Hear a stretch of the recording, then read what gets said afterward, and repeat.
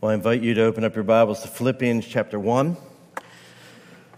While you're doing that, let me make mention of several of you have filled out cards. Some of you have come and talked to me about a new members class, and we'll be doing that in the new year.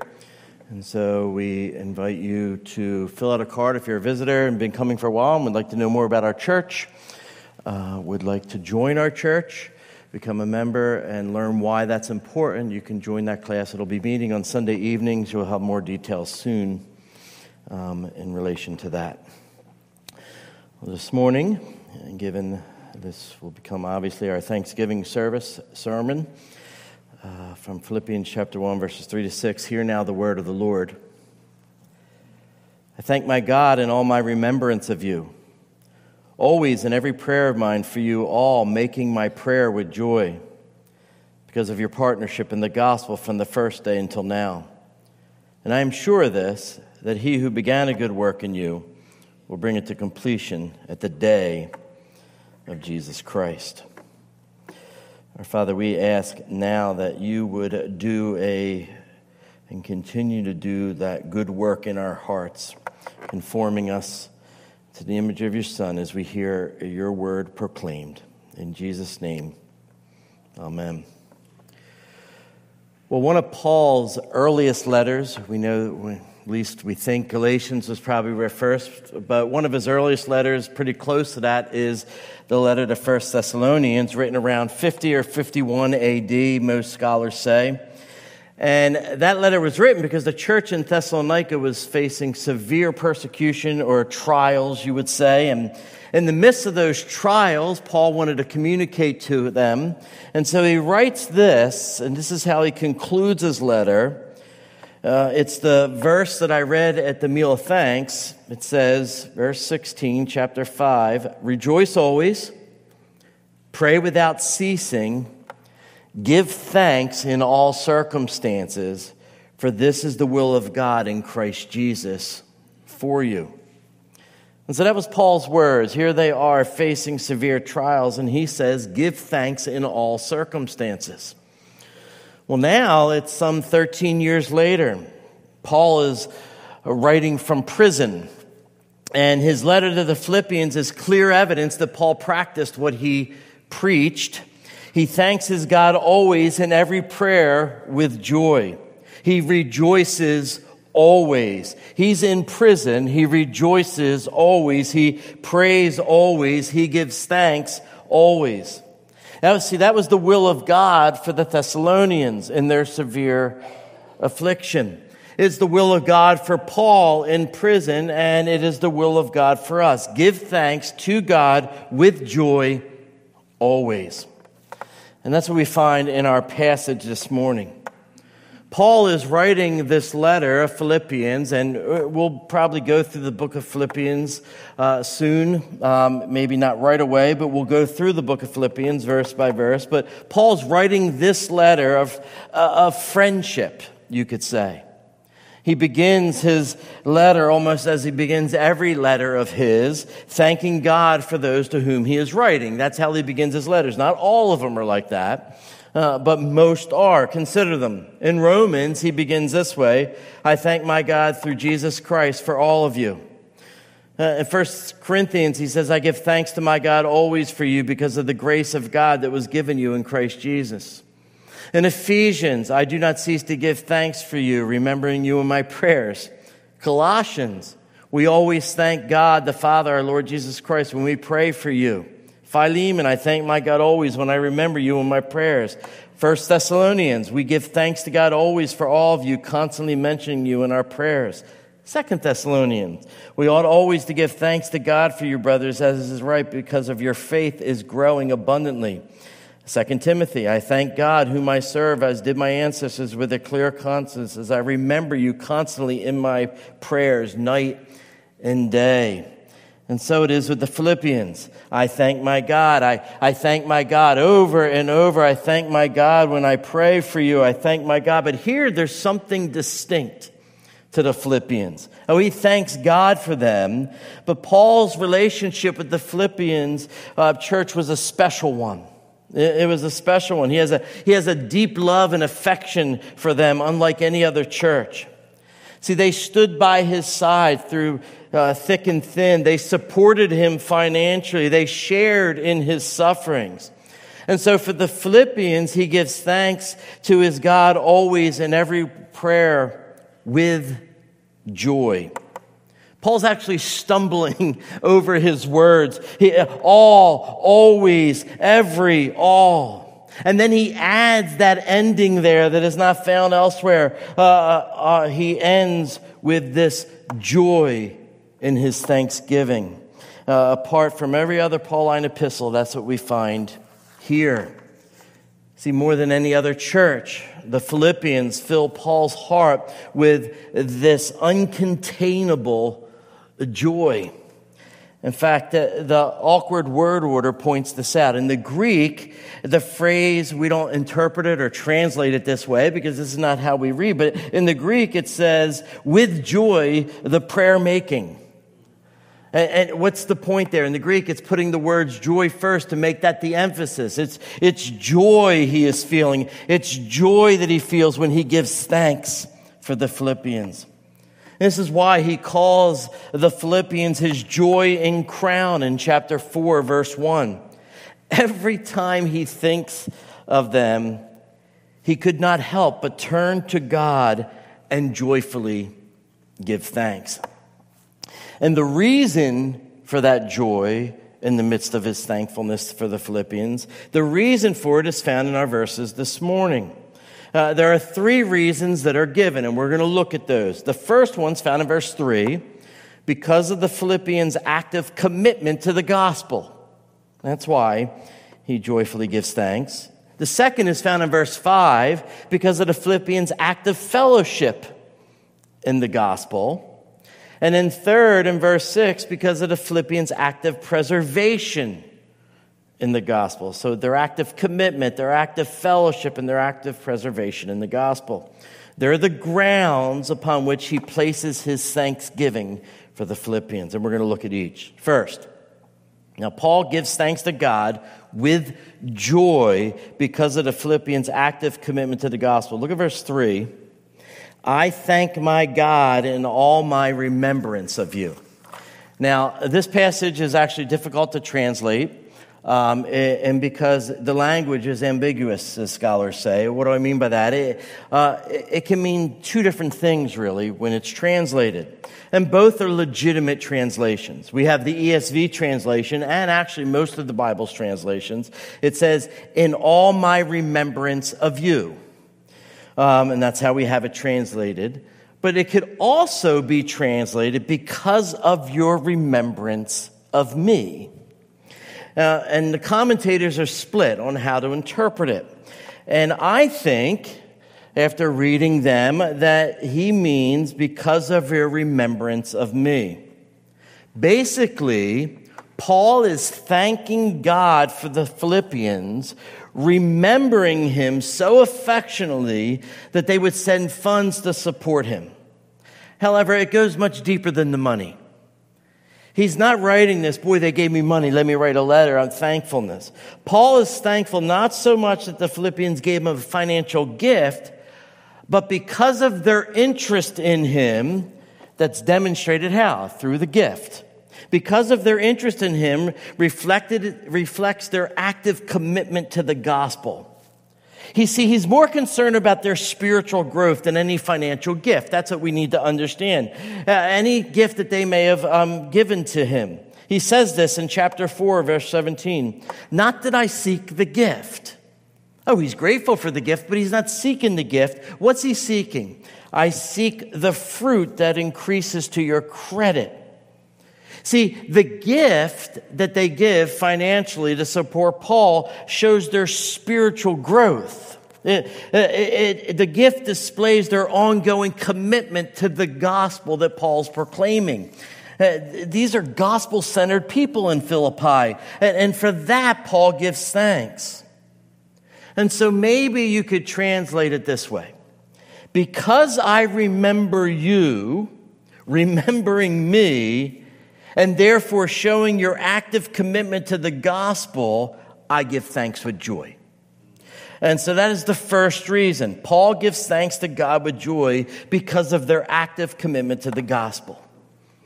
Now, if you know Greek and you don't interpret it that way and you're unconvinced or you actually didn't follow it all,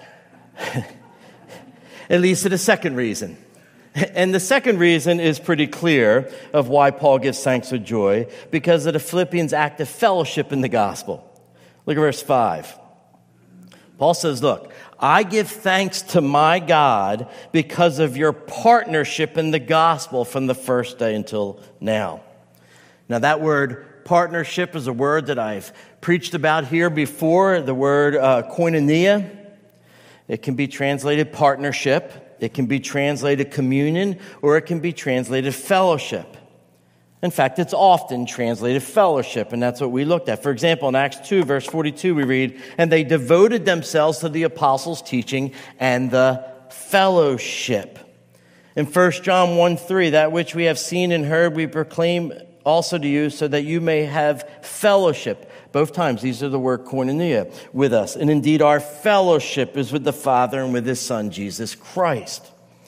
And so the word fellowship, as I said in previous sermons, it's kind of been watered down in our culture and even in our church. I have talked about it over and over, and it's watered down in the sense that, what did we have Wednesday night? We had a meal of thanks. It was a meal of we fellowshipped. Well, that's true, but that's not the ultimate meaning, because we sat around a table together and ate food. A lot of people do that. It's more than just sharing of good times. We talk about fellowship. We usually mean then spending time with friends. And particularly maybe we would say as Christians, believers. That's fellowship. And that is to an extent. But see, fellowship in the first century meant a participating into something greater than the person, something greater than yourself, something with a lasting impact. Lasting activity than any given moment. And so fellowship is more than, well, we're not fellowshipping, and then we have carols and cookies. We're fellowshipping, we're not fellowshipping, we have a Bible study, we're fellowshipping. It's something that went on, and it was greater than the moment. The moment may help the fellowship, it may enhance it, but it was greater than that. One writer put it this way: the heart of true fellowship is self-sacrificing conformity to a shared vision. See, for Paul, fellowship has to do with being caught up into a partnership that was created by God. And in particular, in our passage, it's fellowship in the gospel. Partnership in the gospel, or you could say partnership in Christ. And so for Paul, Christian fellowship is this self-sacrificing conformity to the gospel. It's self-sacrificing in order to conform to Christ. See, we don't unite here because of affluence or because of social lines or because of politics or coffee. We may enjoy those things, and we may have some unity in those areas. We may not, too. But we fellowship, and our fellowship is in the gospel. It's in Jesus Christ our Lord. And we need to understand this in a broad sense. See, it includes several things. It includes, for the Philippians, in this context, the intercessory activity of Paul's behalf. They prayed for Paul. That was part of the fellowship. It includes the actual proclamation of the gospel to outsiders. We read about that in verses 27 and 28 of chapter 1 of Philippians. It includes their suffering alongside of Paul for the sake of the gospel. That's the fellowship they had. We read about that in Philippians 1:30 and as well at the end of the book in chapter 4. And it also includes the money, the monetary gift. See, we think of fellowship, it's in prayer. We think of fellowship around a meal. We think of fellowship in proclaiming the gospel. We're going out into the world and proclaiming the gospel. But it also includes the gift. In the first century, that word, fellowship, had commercial overtones. When the Philippians sent money to Paul, they were entering into fellowship with him. They were partnering with him. And I think we need to understand that today as an aside. We need to understand when we're supporting our missionaries, it's not like, oh, I'm glad those guys are over there because I don't want to do it, so let's give them some money. We're doing more than that. There's nothing wrong. If you just want to give some money to help a missionary, praise God. But you're doing more than that. What you're doing is you're partnering with them. You're in fellowship with them. And so, in Romans 15, Paul says this: "For Macedonia and Achaia have been pleased to make some contribution for the poor among the saints at Jerusalem." They were pleased to do it. And so Paul's commenting on this. They were pleased to give financially. And indeed they owe it to them. For if the Gentiles have come to share, that word share comes from the root koinonia, share in their spiritual blessings, they also ought to be of service to them in material blessings. And so, the foundation is our spiritual fellowship, which is displayed through this financial fellowship. And so it was material, and it was personal, as well as spiritual. And it was ongoing. As I said, verse 5 says, from the first day until now. From the first moment they heard the gospel from the lips of the Apostle Paul, until the moment of his writing, a decade or more later, they remain active partners in the advancement of the gospel. Be it through witnessing, through prayer, through giving financially, maybe they're suffering. They shared in the same vision and the importance and the priority of the gospel. 10, 12 years of continued fellowship with Paul in these ways. See, that's true biblical Pauline fellowship. And so Paul says, I give thanks with joy to God because of the Philippians' active fellowship in the gospel. Well, third, he gives thanks with joy for the Philippians because of God's active preservation of them. Now, look at verse 6. And I am sure this, I always look up at the clock and I can't see the time. So I'm just teasing you to pretend I'm thinking through it, but I can't see anything. And I am sure this, that he who began a good work in you will bring it to completion at the day of Jesus Christ. Now, this is Paul's ultimate ground of thanksgiving with joy. His firm conviction is based on God's faithfulness, that the one who began a good work of the new creation in you, in the lives of the Philippians in particular, will bring it to completion on the day of Christ Jesus, Jesus' second coming. That's what it's referring to. See, where the first two reasons, right, that he gave thanks with joy was what? The activity of the Philippians. It's what they did. Here, this third reason focuses on what God does. And God began a good work, and he will bring that good work to completion. And see, the Philippians, how they fellowship with Paul, how they were active along with Paul, they couldn't have done that on their own anyway. This is why this is the ultimate point. They could never produce such participation in the gospel on their own. Such fellowship in Christ without God first working it in them, continuing to work it in them, and finally bringing to completion the good work that he began. And see, the good work here, the good work is the work of grace in the Philippians' lives that began when they first believed the gospel. It refers to, the good work refers to the new creation that God began in them. Their participation in Paul's ministry is not the good work. That's not the good work. Their financial gift is not the good work. It was the outworking of the good work. It was evidence that God was working in them, but it wasn't the good work. The good work is God's work of salvation from beginning to end. Now here specifically, and we've gone over God's salvation from beginning to end. We talked about glorification. Here we're talking about the perseverance of the saints. Some may call it the preservation of the saints. It's the doctrine that's taught throughout Scripture that the one whom God has called, the one whom God has elected, the one whom God has chosen, the one whom God has justified, all those by grace through faith will never ever be lost. You'll never lose your salvation. God preserves us. He keeps us in the faith. And so we will persevere until the end, until the day of Christ Jesus. This is what Jesus taught. In John chapter 10, my sheep hear my voice and know me, and they follow me. I give them eternal life.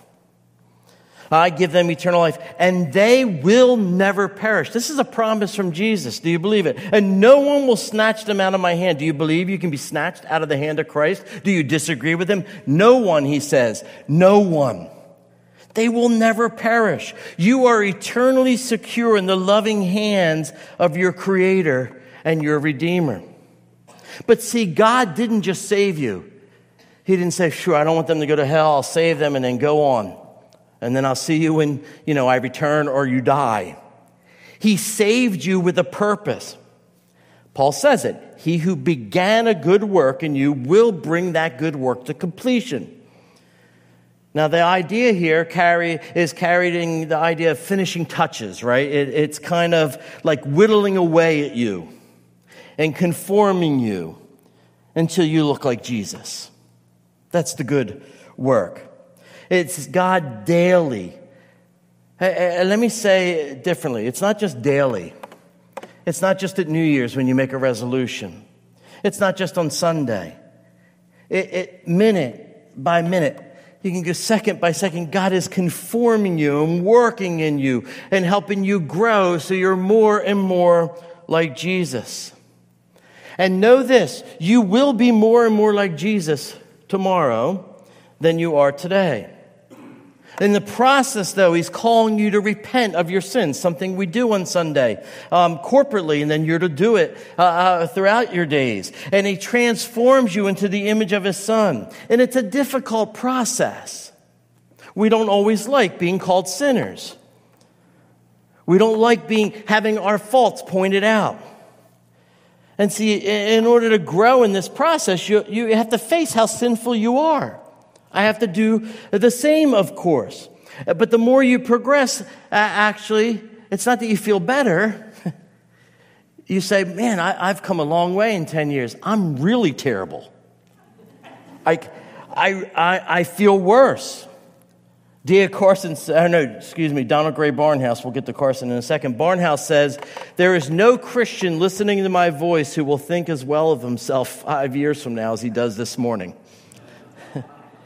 That's Paul's experience. He lived his long life. I'm the chief of sinners.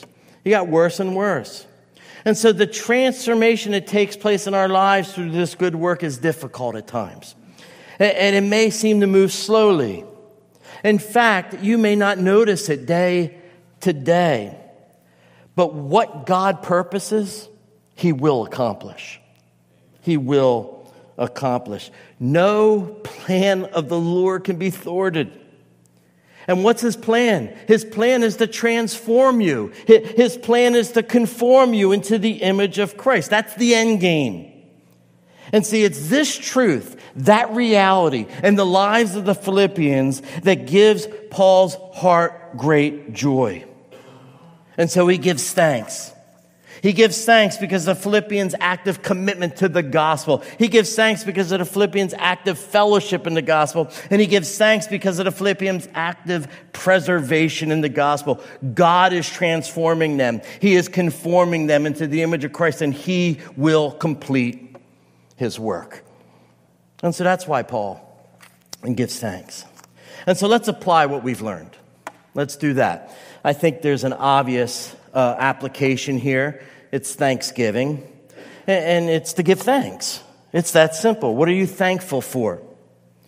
When you go before God's throne in prayer, what is it that most often you give thanks for? Are you thankful? I paid the bills this month. Nothing wrong with that. Are you thankful that that you're alive? What are you thankful for?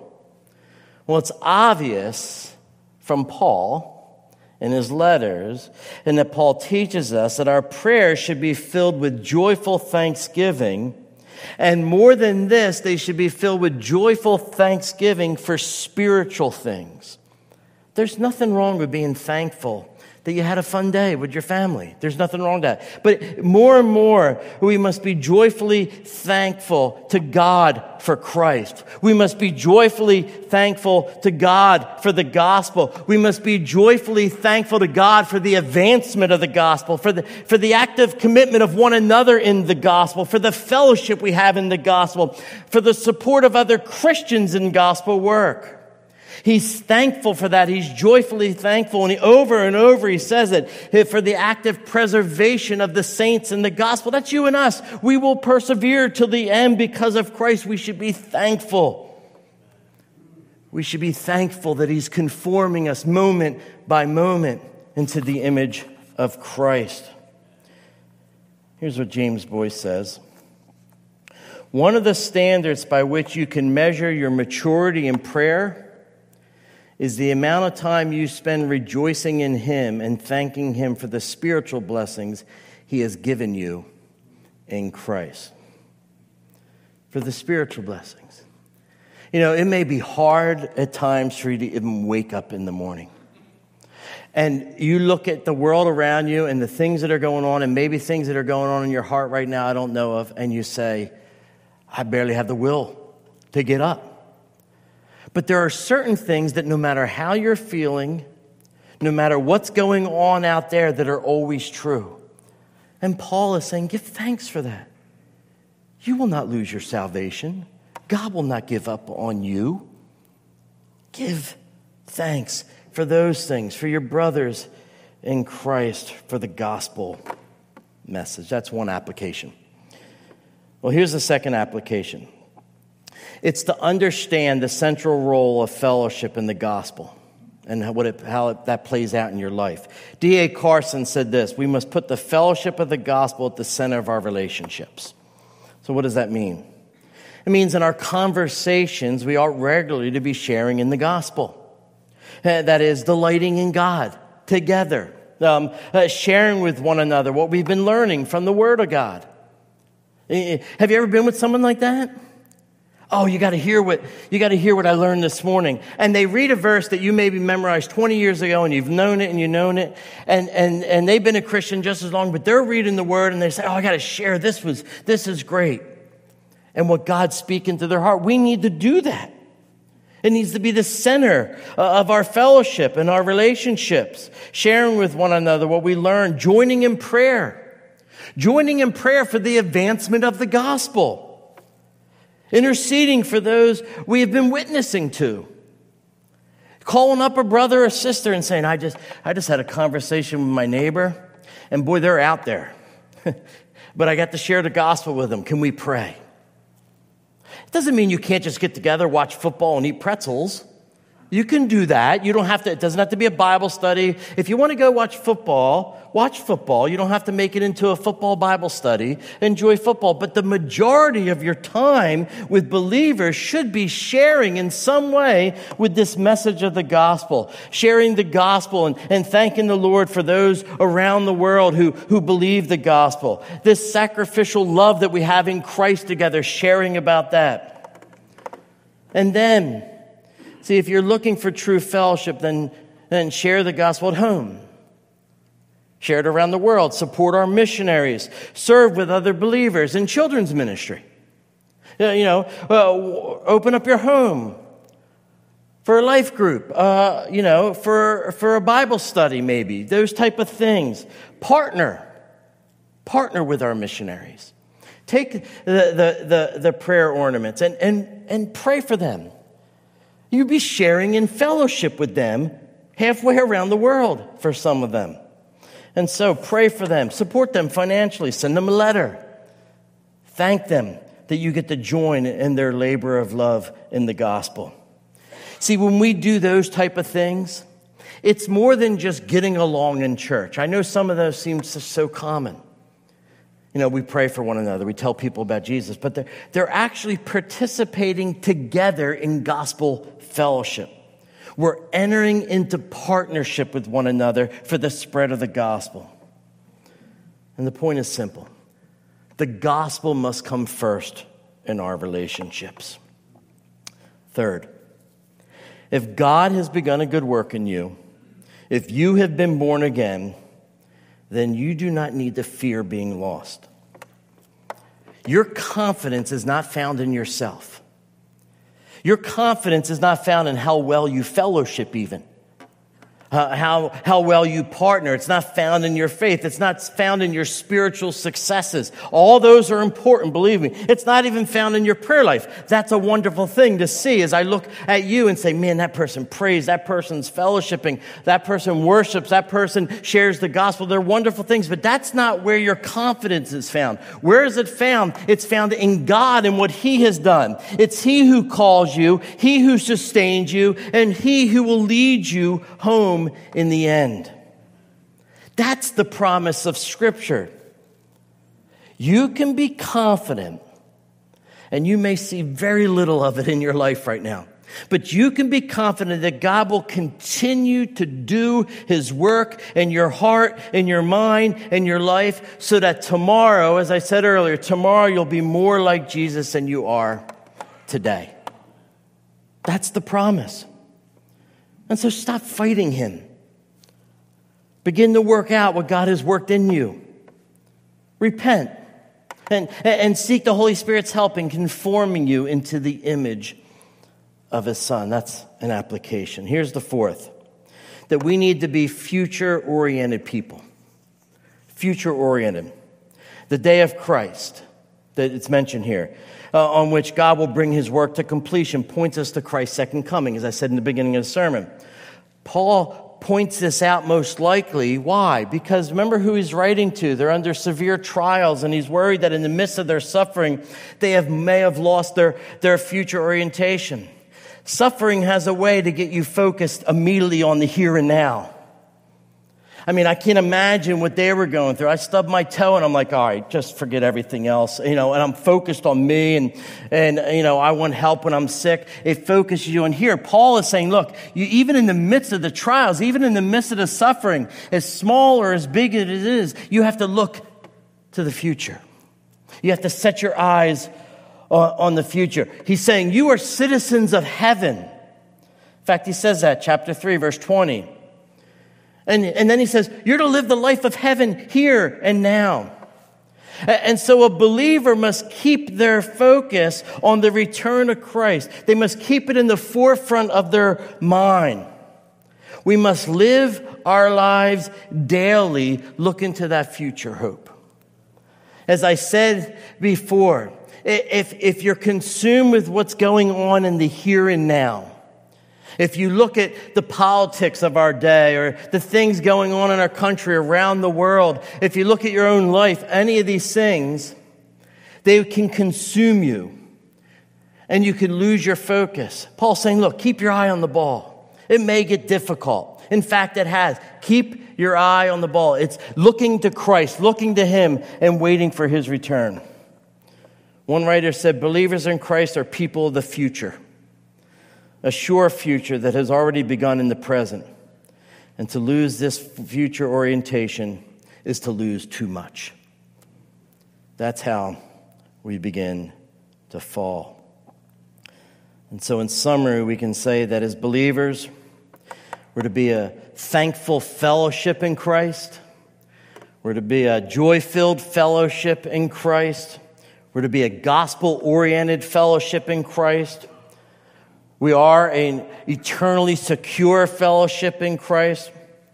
We're to be a divinely transforming fellowship in Christ.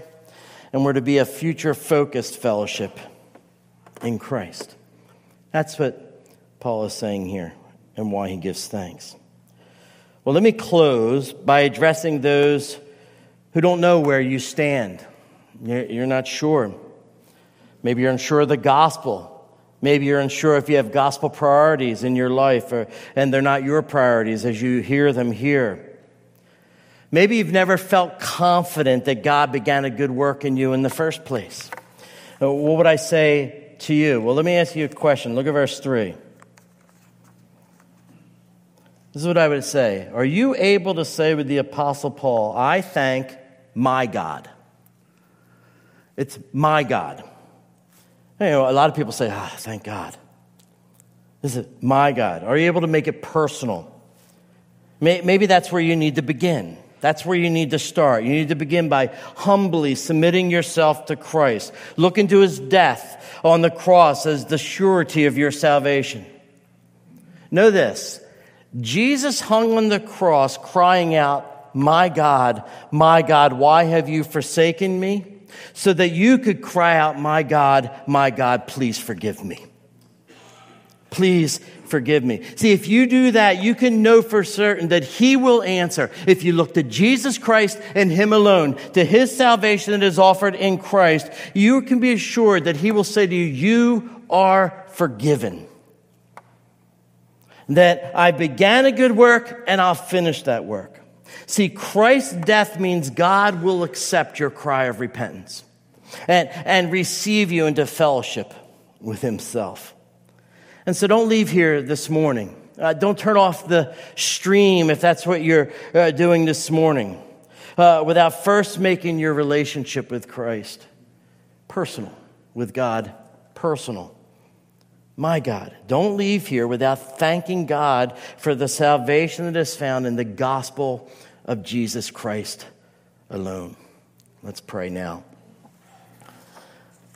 Father, we hear these words and we pray that, Lord, we would have grateful hearts. That we be thankful for the work of the gospel in our lives and in the lives of our brothers and sisters. And that, Lord, for those who are unsure, I pray, Lord, that now would be the time that you do that work in their heart, that they may believe and have the security that Christ will return for them. In Jesus' name, amen.